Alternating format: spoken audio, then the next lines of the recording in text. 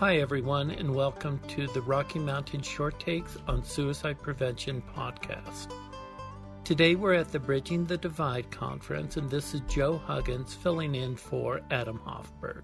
Today is a special day. We're introducing our new theme music, which is written and performed by Luke Halpin with the help of Steve Seeley, and produced by Denver Film and Digital. Also today we're at the Bridging the Divide conference, where I've had a chance to talk with Sally Spencer Thomas and hear about the work that she's doing. So welcome, Sally. Why don't you tell us a little bit about yourself and the work that you're up to? Thanks, Joe. Thanks for interviewing me for the podcast here. It's very exciting to be a part of this. So I'm a psychologist by training, and I had been in the field of mental health for about 16 years when I lost my younger brother to suicide in 2004. And that got me laser focused on becoming a suicide prevention expert. From the beginning, the focus was really around figuring out bold gap-filling things that would prevent what happened to my brother from happening to other people. And so that led me into this journey to try to figure out how best to reach working age men. And if we're reaching kids in high schools, we're going to reach working age men in workplaces, because either they're working or they were just working or someone in their family's working. So most of them are somehow connected to a workplace. And so that's been quite a journey. And I've also been informed by how my workplace responded to my own grief and loss around suicide, how my work journey also led me into a major depression. So all of these points of knowledge gaining kind of got me to where I am today. Thank you for sharing that. I know that so often it is our lived experience that brings us to where we are today. Well, I suppose it always will bring us to where we are today, won't it? One of the things that I know you're very interested in, and you touched on it with, the work environment, but you've been doing some really interesting work with construction and the construction work area. Tell us about that, because for me, it's not the first place that I think about when I think about suicide in the workplace. Yeah, it's very curious to me. So about 60% of my time now is spent in construction industry work. So I get off a plane, go into this venue. I'm standing in front of 250 middle-aged white guys with substance abuse issues. Often, they're my audience. And I'm just like, oh my gosh, how did I get here? And it's exactly the place I needed to be. So for the better part of a decade, we felt like, oh my gosh, we really have some answers here to share with workplaces. They're going to be so excited to learn about these life-saving strategies, and nobody wanted to talk to us. Most workplaces were like, yeah, no, that's a personal issue. People need to take care of that stuff at home. Not our business, not our problem. We haven't had a suicide at our work site ever. And we just couldn't make any inroad. When we shifted about 2012 to focus on industry-specific suicide prevention in what we call high-risk industries, game changer. And we first worked with law enforcement and fire service because at their top levels internationally, they had been collecting data that they couldn't deny that suicide was a problem. And so we've done some things in that space, but very quickly behind it came construction, and it's actually quite a lovely story. I was part of Leadership Denver, and as most of these leadership networking groups go, you go out and have coffee or breakfast with your fellow classmates. And so I was out to breakfast with a contractor here in Denver, the COO of RK. He said, Sally, when you talk about who's at risk for suicide, you're talking about my guys. And I said, I know. And he said, well, I don't want to wait, for someone to die to teach me. Let's do something at my company. And so I always credit John Kenning for being such an early adopter. Nobody else was touching this in construction, and he boldly moved forward and said, let me be the first. And within just a couple of months of doing a little bit of training, a little bit of communication stuff, we did a needs assessment so we could reflect back the things that we were learning. He said, Sally, this is too important for just my company to benefit from. And so their foundation underwrote the development of a construction industry blueprint for suicide prevention. Same thing, we had these roundtables of local experts, and everybody was leaning in and put this piece together of upstream, midstream, and downstream with specific focus on the particular risk factors within construction. And we launched that on World Suicide Prevention Day in 2015. And one of my dear colleagues, Cal Beyer, was part of the National Action Alliance for Suicide Prevention. And he said, how can I help? Now, he'd been a professional in risk management for construction for a number of decades, and he knows everybody. So I said, if you can fan the flames on this document and get us some coverage and some exposure, that's stuff I can't do. And so he went to town, and he had major publications fighting over who could do it bigger, better, faster, and so forth. And so out it went, and it became on the horizon of a lot of construction professional associations in particular. One in particular was the Construction Financial Management Association, which is the CFOs, the financial officers of the construction industry. And again, like, curious how we ended up here. Like, really, the accountants are going to be the champions for suicide prevention? You bet. They are absolutely the perfect champions for suicide prevention. They're very high up on the food chain. Everybody pays attention to what the CFO has to say. They make things happen really quickly. So they started doing suicide prevention summits around the country. And then last July, the CDC came out with a report identifying industries at highest risk for suicide. And while farming, fishing, and forestry was the top industry, construction and extraction was number 2 for highest rates and number 1 for highest numbers. And that was the game changer. So that's why 60% of my time now is in construction, because now we've got data to back it up, we've got strategy, we've got leadership, and I just kind of help them with figuring out where to turn. One of the things you said right in the beginning of that was, these are my guys. Who are these guys that make them high risk? Well, we had known, generally speaking, that there was a perfect storm of risk factors that would enter a certain kind of workplace. And number 1 is any kind of male-dominated workplace. So that's, again, why fire service and law enforcement became easily identifiable industries and professions. Similarly, 90% or plus of the construction industry is male. So that's one piece. But they also have a lot of other components to the work. So they're stoic and they're brave. They do these daunting things that most of us wouldn't dare to do, like climb up on top of high structures and heavy machinery and so forth. And while, thank goodness, we have people in our community that are willing to do this, or we wouldn't have any buildings and bridges, it does make them less afraid of life and death situations. So as Thomas Joyner would say, they have the acquired capacity to face death in the face and not be afraid. They also have work that's very unstable. So it's seasonal. It flexes with the economy. And so very often people are laid off or furloughed or downsized or whatever. But when they're working, they can make a decent wage. So they tend to build up a lifestyle, build up expectations when they're employed, and when they're not, the expectations are crushed. And so the whole theory around these deaths of despair that we're seeing really fit with this culture, because they can see, I can actually attain something. And then when they don't, that the disappointment is too much to bear, and the sense of failure, and that they're not being a provider. The inconsistent work also adds to the fact that they don't have consistent insurance and access to different forms of health care. And so that's another barrier for them to stay well. One of the things that I'm learning is a huge contributor is the fact that this kind of work is incredibly straining on the musculoskeletal being. And so there's often injuries or strain from overwork that leads them to get a prescription that's a narcotic.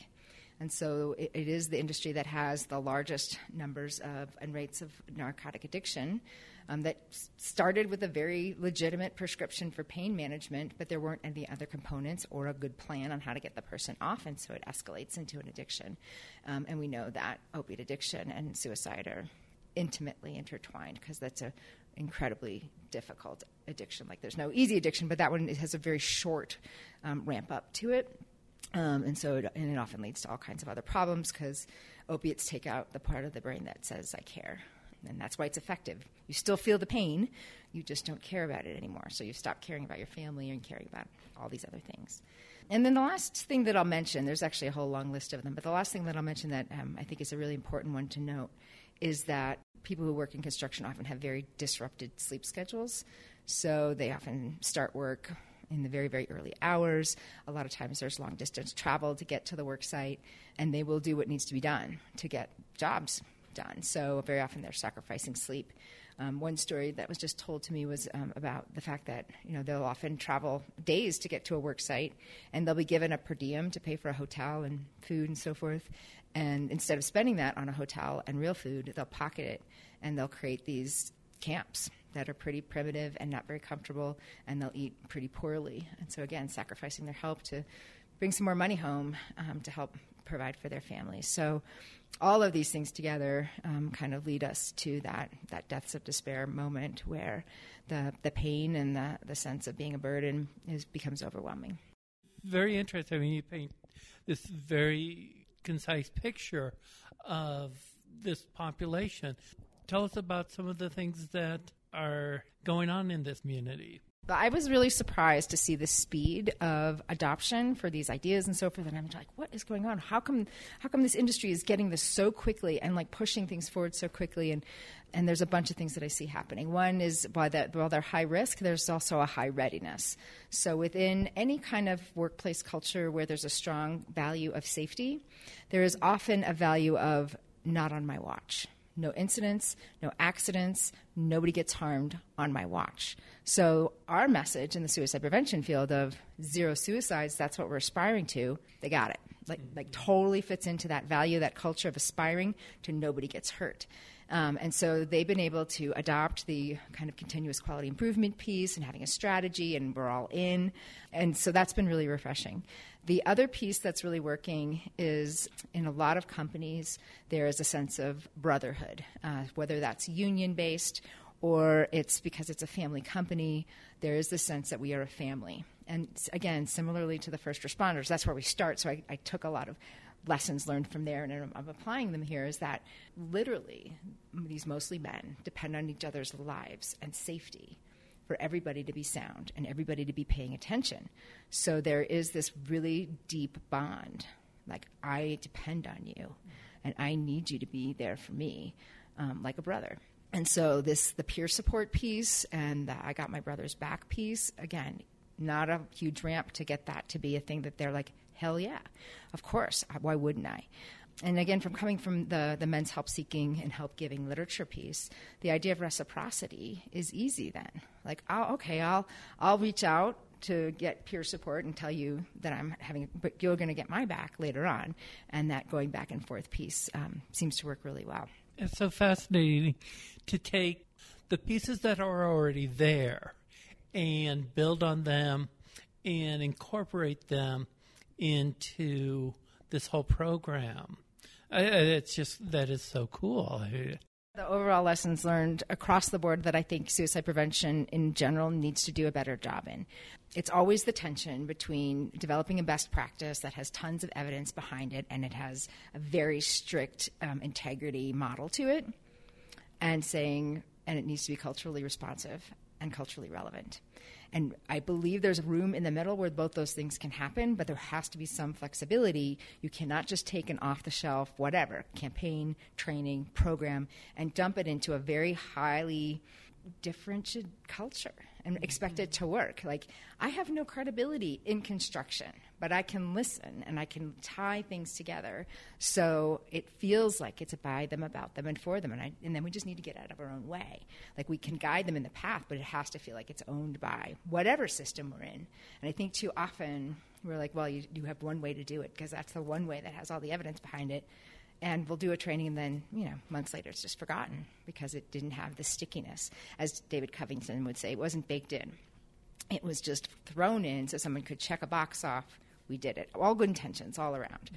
But if we're really going to create cultural change, we have to spend the time to figure out where those strengths are so a company can feel really good about doing this work and build on the things that are working to be protective factors, but also to address the risks in a way that people feel hope that if we deal with them, they're going to get fixed. And those will vary from place to place, system to system, industry to industry. So and when you spend the time listening, building relationships, finding those internal champions, gathering that culturally relevant data, now I have credibility. And now I also have benchmarks. Like, here's where we started and here's where we are now.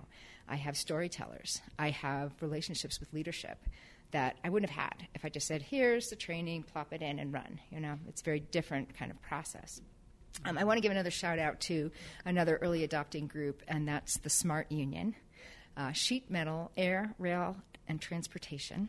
They are developing a peer support program, again, very similar to what I've seen in first responder communities, where it's mostly men with lived experience, most of them in recovery from some kind of addiction, some of them suicide attempt survivors who are highly trained in how to be good listeners and engage with their brothers and be that support liaison into treatment recovery centers or in conversations around suicide.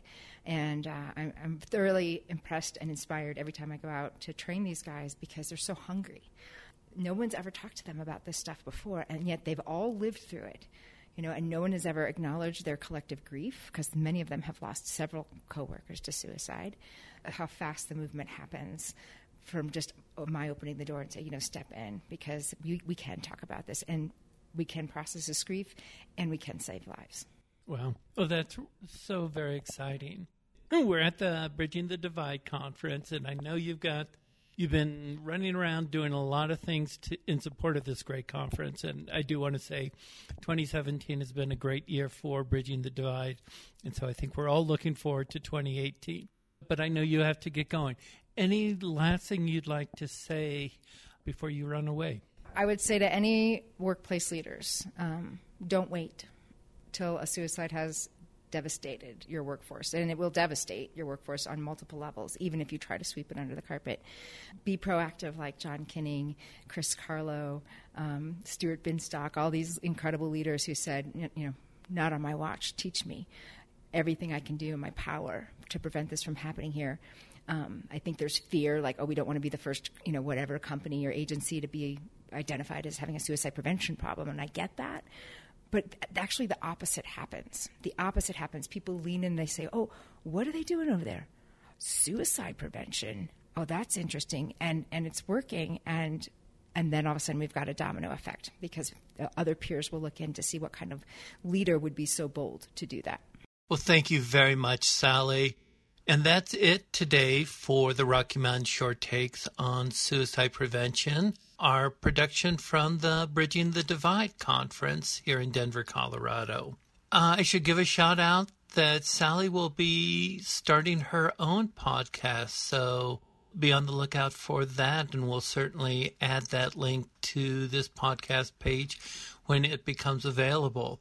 There'll also be links to the other work that Sally has been doing and is currently doing. As always, subscribe to us, tell a friend, give us a rating. It helps other people find us. And until next time, this is the Rocky Mountain Short Takes on Suicide Prevention podcast. See you later.